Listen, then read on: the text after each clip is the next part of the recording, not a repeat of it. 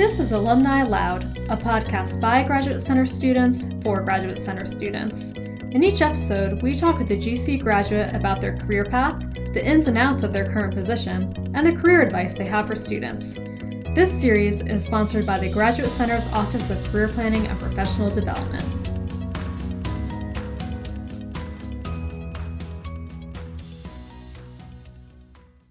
I'm Misty Crooks, a PhD candidate in anthropology at the Graduate Center and a fellow in the Office of Career Planning and Professional Development. In this episode of Alumni Aloud, I talked to Tim Wilson, who graduated with an MPhil from the French program at the Grad Center.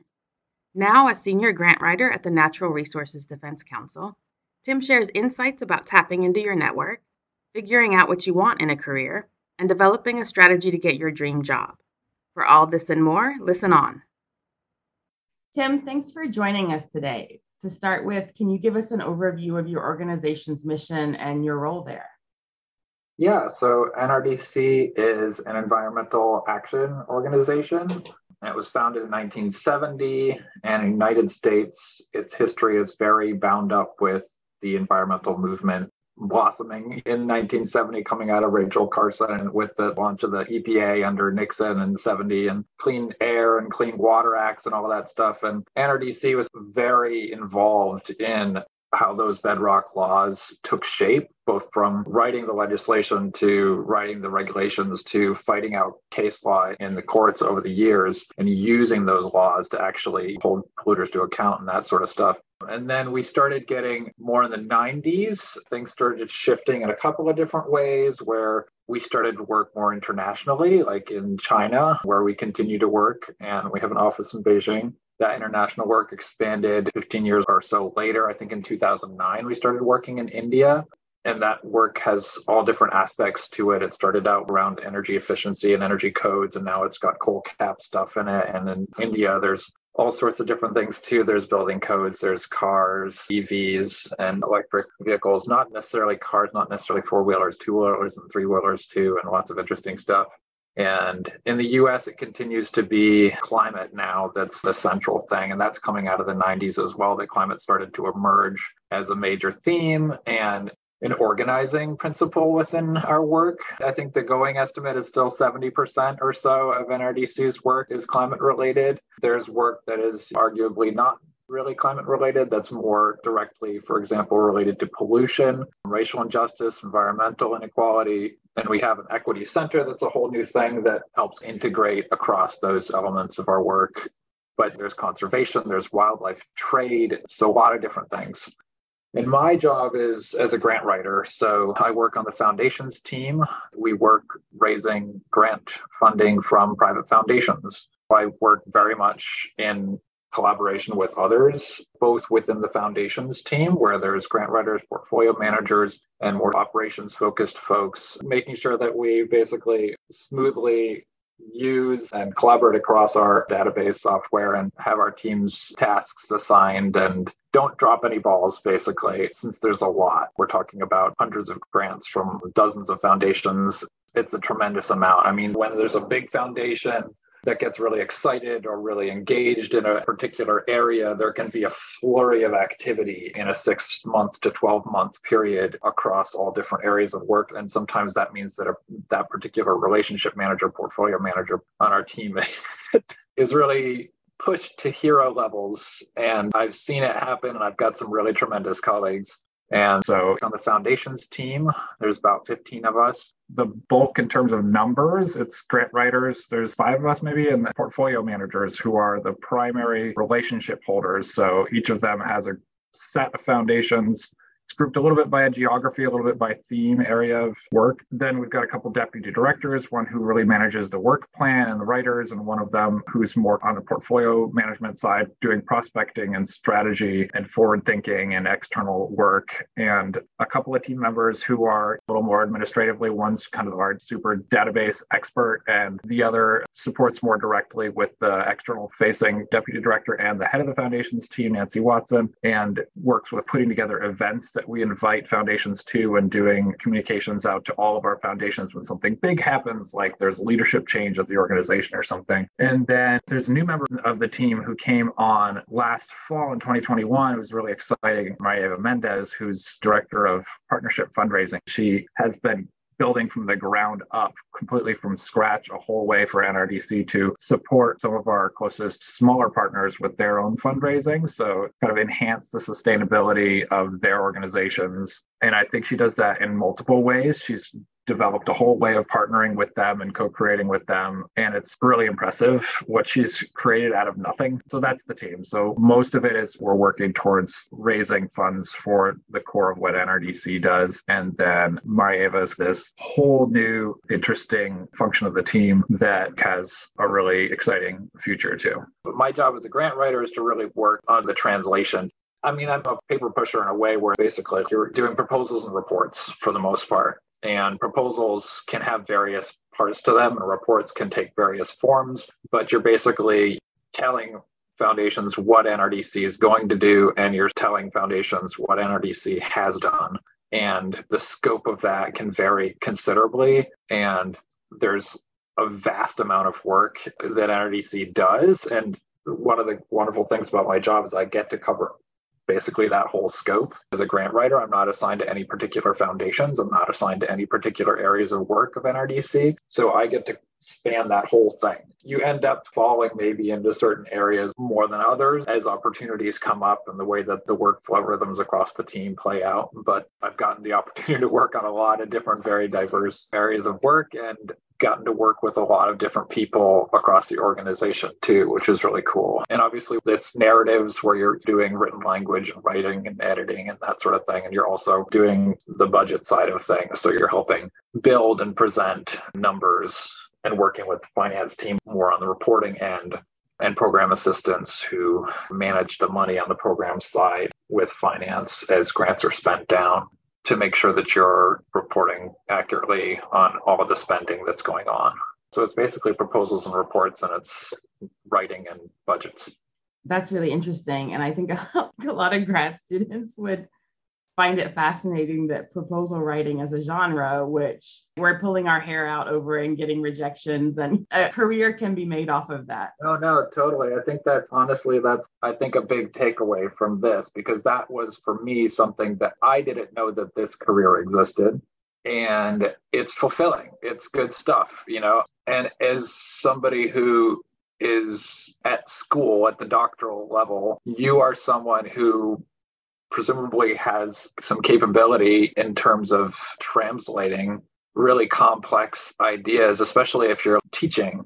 You should be able to take really complex, difficult things and translate them basically into a broader readership, make them more accessible. And that's a lot of what I do, because although there's a lot of specialist understanding within the foundation's world on our reader side of our proposals and reports, that's not always the case. And even when it is, it's best practice to try to avoid jargon and really have your work speak in plain language so that anyone could potentially understand what's going on. And that can be hard when you're talking about building codes and EV subsidies from public-private entities in collaboration with a partner nonprofit in India.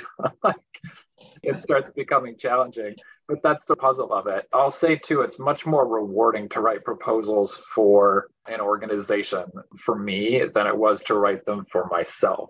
I built my grant writing chops as a grad student writing proposals for myself. It's much more fun to write them for an organization or more rewarding in the sense that, it feels like it's contributing to something more than me, right? So that feels better.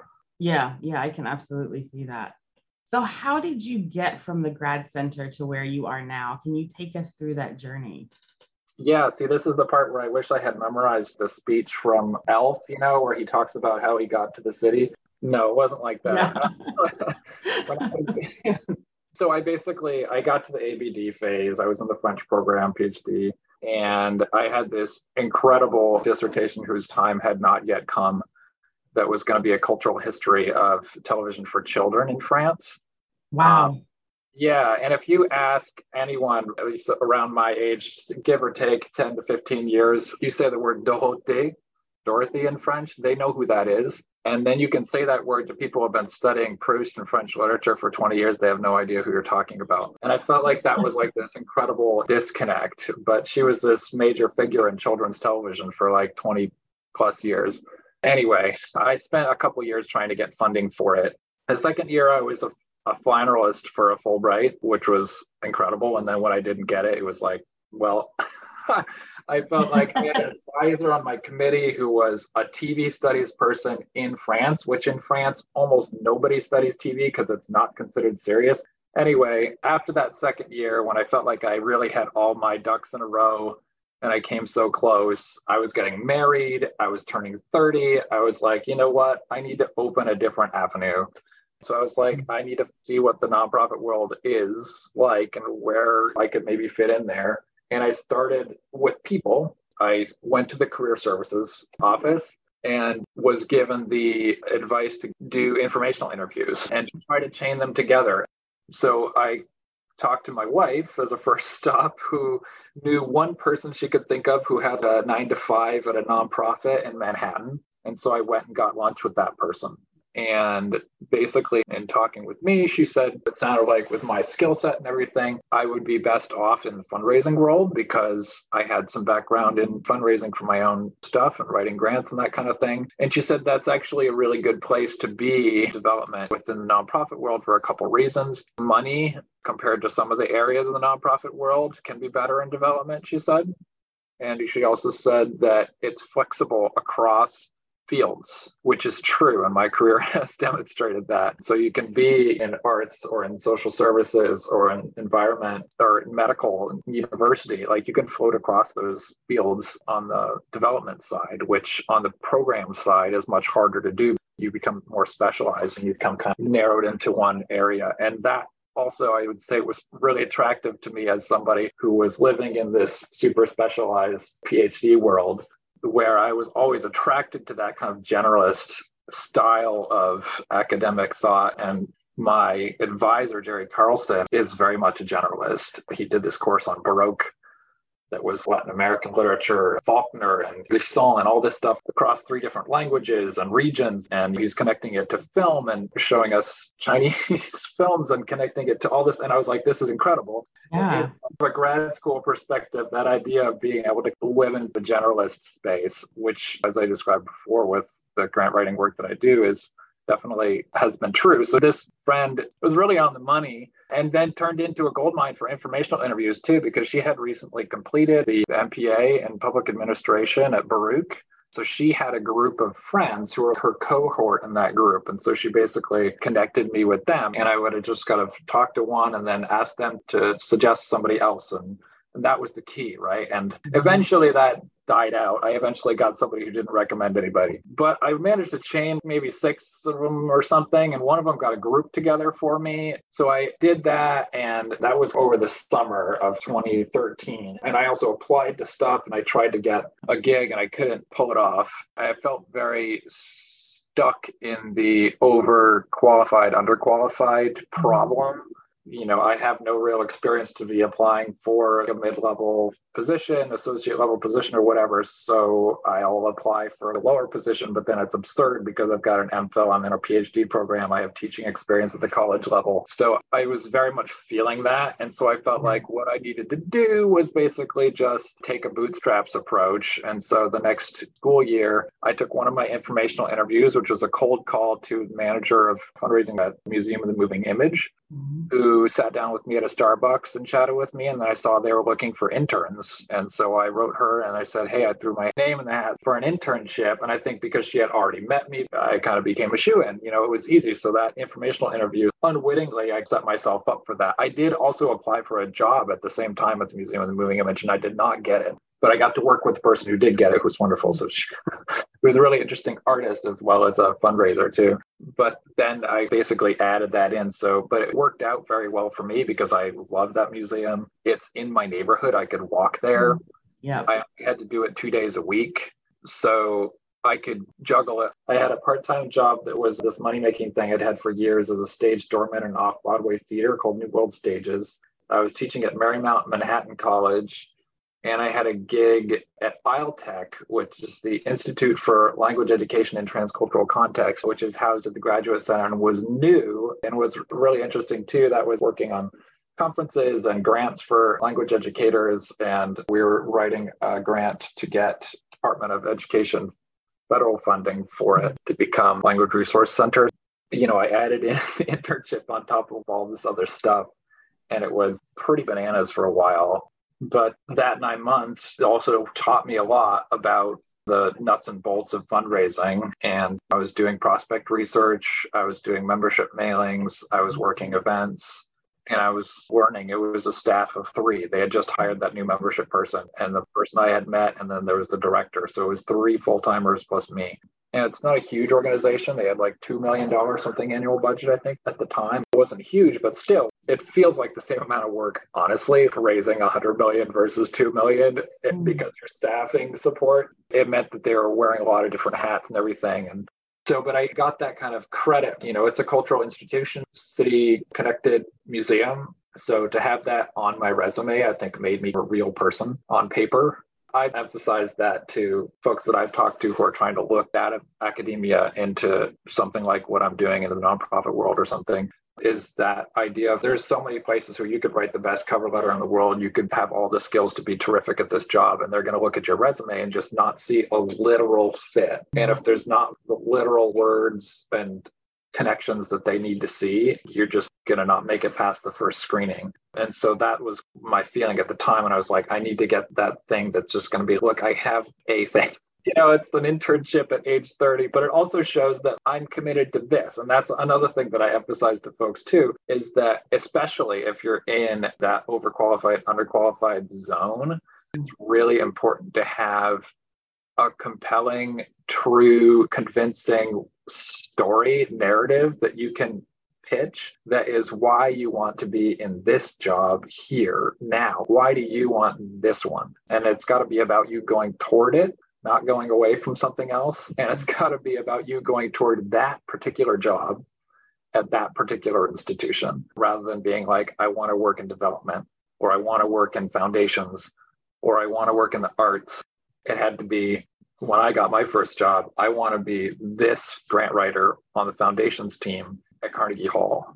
And I got really, honestly, it's like lightning striking you or something type of absurd thing that happened when I got my first full-time job, because I literally finished out the semester on like a Wednesday or something. And I started my full-time job at Carnegie Hall the Monday after. I mean, I had applied to other stuff and plenty of rejections, and cover letter writing is something that I got really good at. Honestly, though, too, within the grant writing world, it's a great thing to practice because it's very similar to grant writing.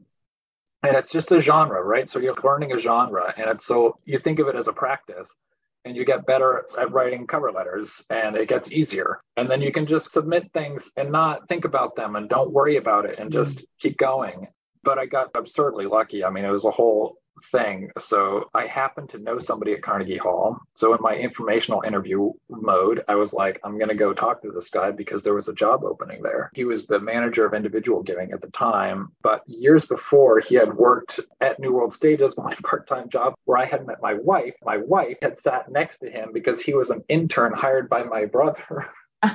Events coordinator for the New World Stages, who was the one who had gotten me a job there. When I initially came to New York City to do grad school, my brother was the only person I knew in the city. I lived with him. He had just left the restaurant world and gotten this events coordinator job at New World Stages. He had a theater degree, and he just told me I should apply for an usher position, which the turnover in the usher positions was like, you didn't even need a recommendation. If you walk in, they're going to hire you. You're good. Yeah, I mean, it felt like kind of a shoe-in type of a thing. And then an position opened up at the stage door. So that's why I ended up there. I applied for that and managed to get up there. But yeah, Jonathan Slauson was the guy who was at Carnegie Hall. And so I went and did a walk and talk with him and found out that, as it turns out, I knew him there, first of all. And then the job that was opening was in foundations. So it was grant writing which was exactly my skill set, right? Carnegie Hall, I was in a PhD program in French. My other major as an undergraduate was music. So I knew the music world, loved music, loved Carnegie Hall, could talk passionately about Carnegie Hall. And the position, even within the foundations team, there was 2 writers positions, and one was more general support, and one was the restricted grants for specific programs. And that was very much more interesting to me. It fit my skill set better. The literal one job at Carnegie Hall that best fit my skill set opened exactly when I needed it to. And I happened to know somebody there. And then the hiring manager, the director of foundation relations, was somebody who, before she went into fundraising, she had worked for 20 years in marketing at Chase. But before that, she did a PhD in English. She was like the exact right person to be hiring for it. So it was truly like the stars aligned for me to land that gig. And financially, it was a lateral move for me when I started there as an associate. But then I got raises that I would not have occurred as I had continued adjuncting, and cost of living increases. So that was how I got that first gig. And then I was there for 5 years. I eventually got promoted up to manager, was there a couple years of that. I actually applied in 2018, I think either when I had just gotten the manager title or shortly before, I applied to NRDC. And it was just one of those black hole applications where you submit it, nothing happens, and you move on with your life. But I tried it again 2 years later. They did a phone screening interview in October. So I knew that I had gotten interest, and I just kept following up relentlessly. I think February, March, I had interviews. And eventually they had 2 rounds of interviews, I think, where I met with the supervisor, who was the most direct hiring manager, and one other person, I think. And then I met more broadly with the team, where there was 2 or 3 team members and an HR person present. And then I had to do a writing test and a budget test. And even with that following up, I didn't get the word that I had gotten the offer until late April. Yeah. So quite a long process. Yeah, it took like 2 months, I want to say, interview to offer. So it was a long process. It sort of fits, though, if you're in development, to follow up and do it cordially and nicely, but also relentlessly. It's a way of also demonstrating, how to be a good fundraiser in a way. This is a really interesting story. And I think you were saying that the stars aligned, but I think they aligned because of all those experiences you had and because the relationships you had built, which speaks to the importance of networking and that relationship building and you being able to tap into that at different points. So the stars align, but then we help them align, I think. Yeah. And the fact that I didn't hesitate to reach out to Jonathan Sawson and say, hey, let's talk. And he said, how can I help you? And I said, well, actually, there's a job opening, which is a big no-no in informational interviews, generally speaking. So it only really worked because he was the one who I actually knew personally, as opposed to some of the other folks who I had cold called or met from somebody else. In his specific case, I felt like it was okay. And he also literally asked, how can I help? I have to say, let's just do it. Semester's wrapping up. Let's go for it. And I think that's good advice too for grad students, because we don't necessarily learn to think about things in that way of really going in with a bolder ask for people. But outside of academia, that can actually work really well.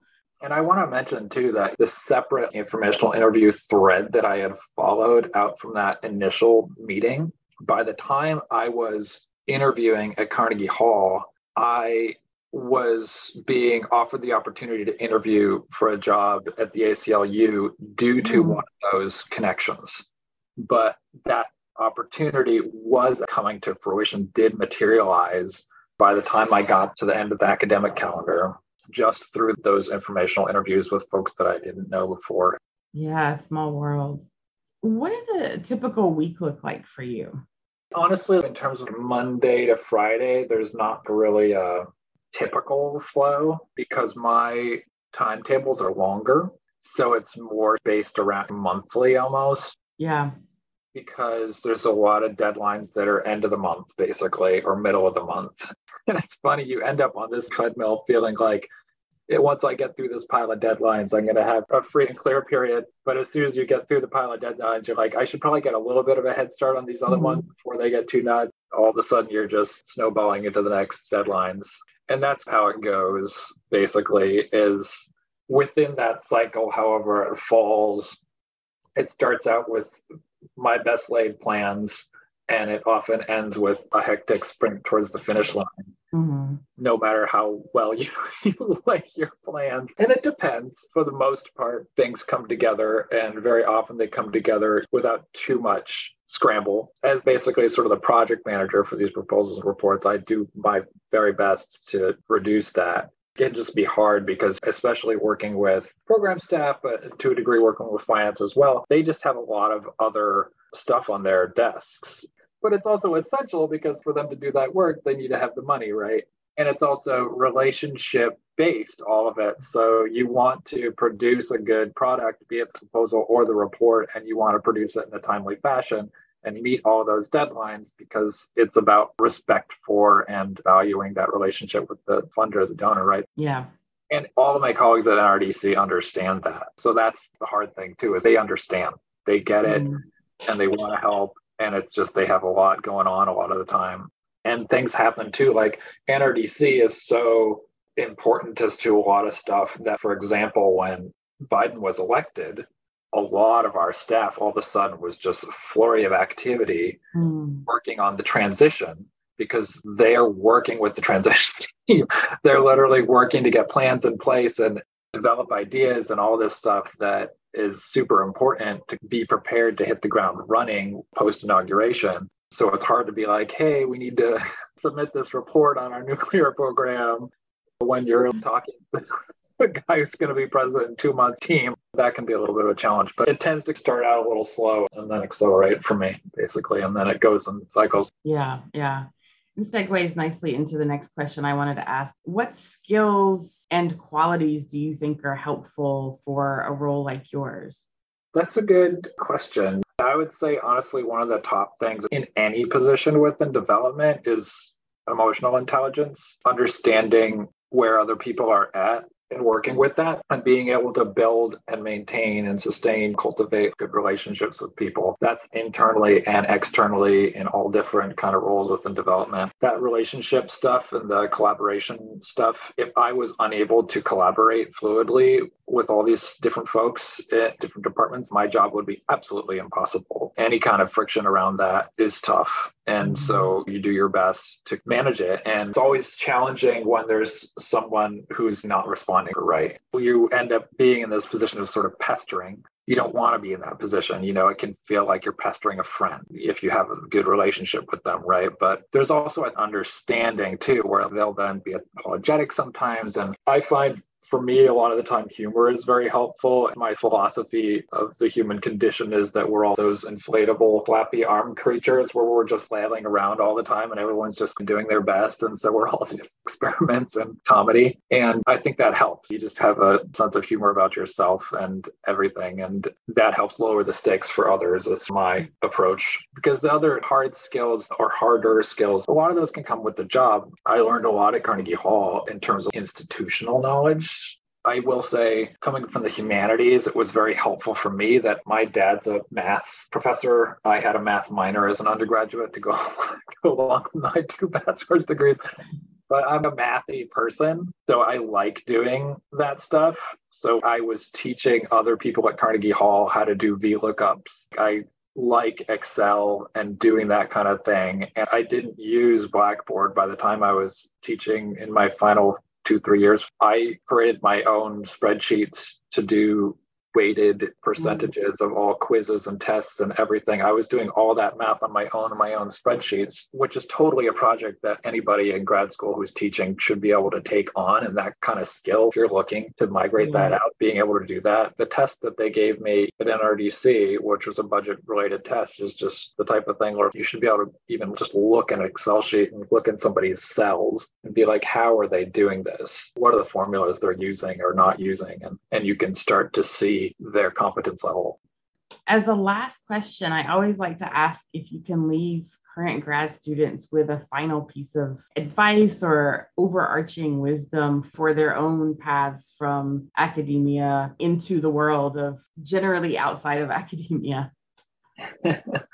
Yeah. Before that, I'm going to comment on the question a little bit. There was a great jack-o'-lantern that I saw on Twitter. It was like, I decided to do something truly horrifying this year. And it said, this is more of a comment than a question on the jack-o'-lantern. That's So great. more of a comment than a question first, but which is that one of the things that really struck me not long after getting out of academia was how much academia is just a part of everything else. All those walls and barriers and feeling like you're in some sort of a cloistered space. It may feel like that to you while you're in it, but that is absolutely not the case. And guess what? There's fundraising teams just like mine who are raising money from foundations and donors and all the politics of deans and presidents and appointments and all this stuff that plagues the rest of the world of nepotism and corruption and privilege and racism, and all this stuff is happening inside of the academy and across the academy in the way that it relates to other institutions too. And it's all there. You're already out. You're not inside of anything. You're in one part of the pool, but it's all the same pool. The water goes everywhere. That's what I'd say about the question, just because that was striking to me, honestly, how much I felt the difference in terms of how connected academia is to the rest of the world when I was inside it versus outside of it. And then in terms of advice, the one thing I would say is to try to get clarity for yourself. And informational interviews are a great way to do this because you learn so much about other people's experiences and organizations. There's a whole world of knowledge out there to access that's going to help you understand yourself and where you're coming from. Because what you really need to understand and get clarity about is where you want to go. Actually know where you want to be. Yeah. You know, I said I applied to NRDC in 2016 and 2018 because I still just wanted to work there. So I was fairly contented at Carnegie Hall. There was a pretty short list of places that I wanted to go to. And I just kept plugging away at that. Once you figure out something broad enough like development, go do that, and then try to just continue to get clarity on where you really want to be in the world. And I think it's really helpful to be like, these are the organizations that I most want to work for, the companies I most want to work at, or finding people too. This is a person who I want to have their job. One day, you know, I could do this job. I want to do that job. I think that's really helpful for you to have that toward thinking. When I talked about interviewing too, whenever you're interviewing for any job, tell them why you want to be there, why you're going to that institution, why now, why there, why this job, you know. This has all been really, really helpful and insightful. Thanks so much for joining us today.